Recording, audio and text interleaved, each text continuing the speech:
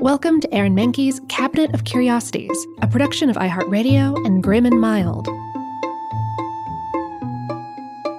Our world is full of the unexplainable. And if history is an open book, all of these amazing tales are right there on display, just waiting for us to explore. Welcome to the Cabinet of Curiosities.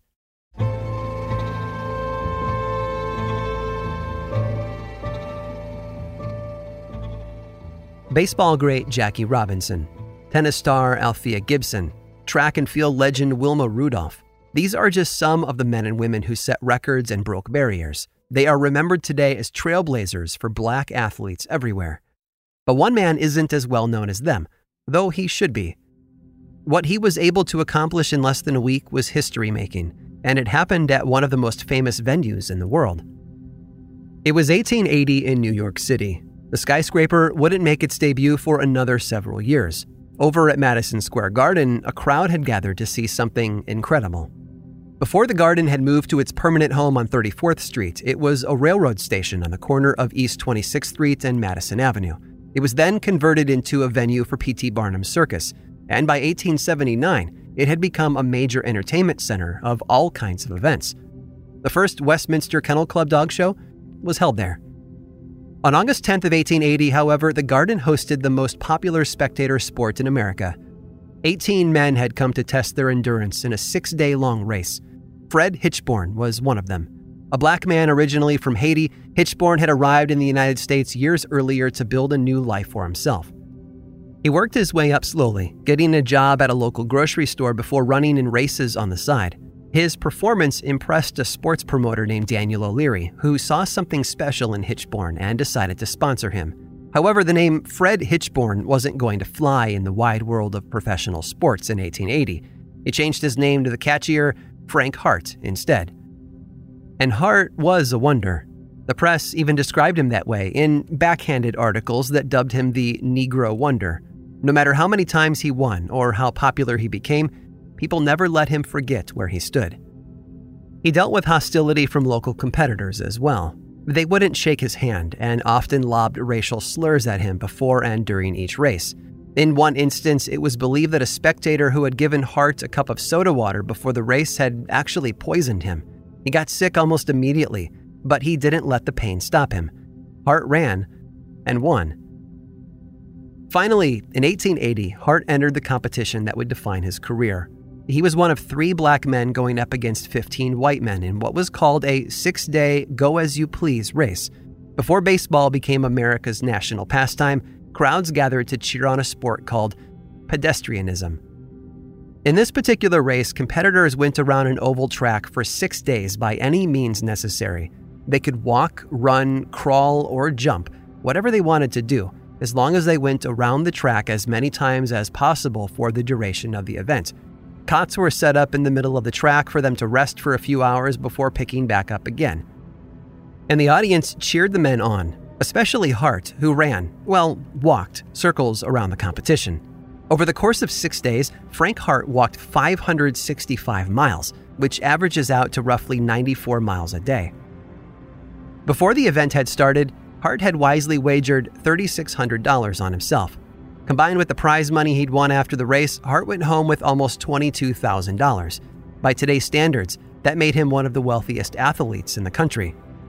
Unfortunately, pedestrianism's popularity wouldn't last forever. An up-and-coming sport called baseball was gaining in popularity and would quickly overtake pedestrianism as the national pastime. And Frank Hart? Well, he faded into obscurity along with the thing that made him famous. Today, collectors remember him thanks to the tobacco companies of the time. They used to insert trading cards of famous pedestrians into their cigarette packs, making Hart one of the first black athletes ever portrayed on a trading card. A point of pride for a man who, despite his treatment both on and off the track, had every reason to walk tall.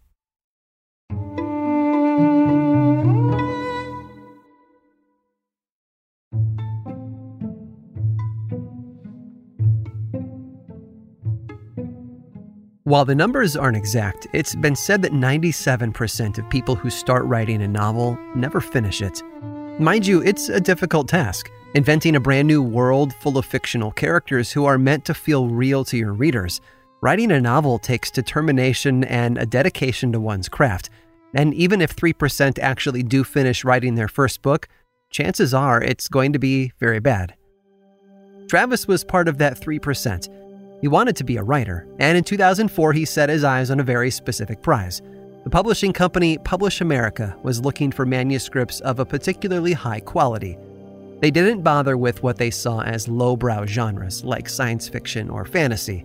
Of the 70 submissions they received each day, almost 100% of them were rejected. Publish America wanted to sign only the best works of literary fiction. Travis believed that he was just such an author, and he finally saw his chance to be taken seriously. So he hunkered down at his computer and wrote for weeks on end, pouring his heart and soul onto the page. When he had finished the final draft of his new book, titled Atlanta Nights, he sent it to Publish America and waited for their response. He was hopeful, to say the least. They had to love it. After all, he had worked so hard to give them the kind of literary revelation they had asked for. On December 7th of that year, Travis finally got his response. Publish America had read his novel, and they loved it. They sent him a contract to review over the holidays and to return to them after the new year.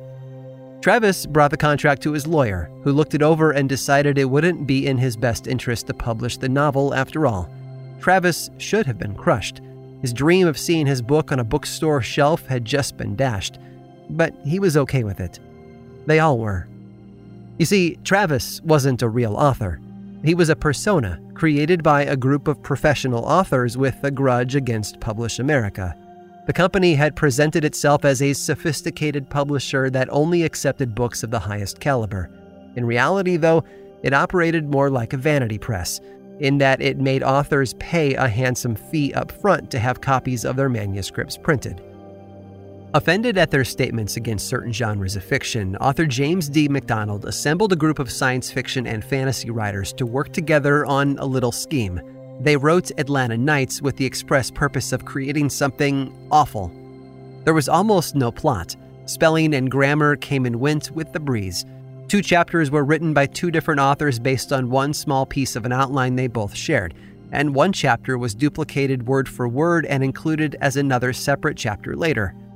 Characters died and came back to life without explanation. Characters changed roles and occupations. They even included an entire chapter that had been written completely by an artificial intelligence program, which examined the previously written chapters and then spit out what it thought was the appropriate text. The authors then came up with a pseudonym, Travis, who we met earlier. He was given the last name of T, like the beverage, making him Travis T. And then the team submitted the manuscript for review. And of course, Publish America accepted it. They accepted almost everything as long as someone was willing to pay their fees. But after the company sent over the contract and the authors had a lawyer look it over, they decided they couldn't go through with publication. They let Publish America in on the joke, and the company immediately rescinded its acceptance of the manuscript. That wasn't a problem, though. The authors published it anyway through a print-on-demand service and donated all proceeds to the Science Fiction and Fantasy Writers of America Emergency Medical Fund. Atlanta Nights got some pretty awful reviews, which is very understandable. After all, it was supposed to be terrible, which might just be the best example ever of the problem with design by committee. I hope you've enjoyed today's guided tour of the Cabinet of Curiosities. Subscribe for free on Apple Podcasts or learn more about the show by visiting curiositiespodcast.com. This show was created by me, Aaron Mahnke, in partnership with How Stuff Works. I make another award-winning show called Lore, which is a podcast, book series, and television show, and you can learn all about it over at theworldoflore.com. And until next time, stay curious.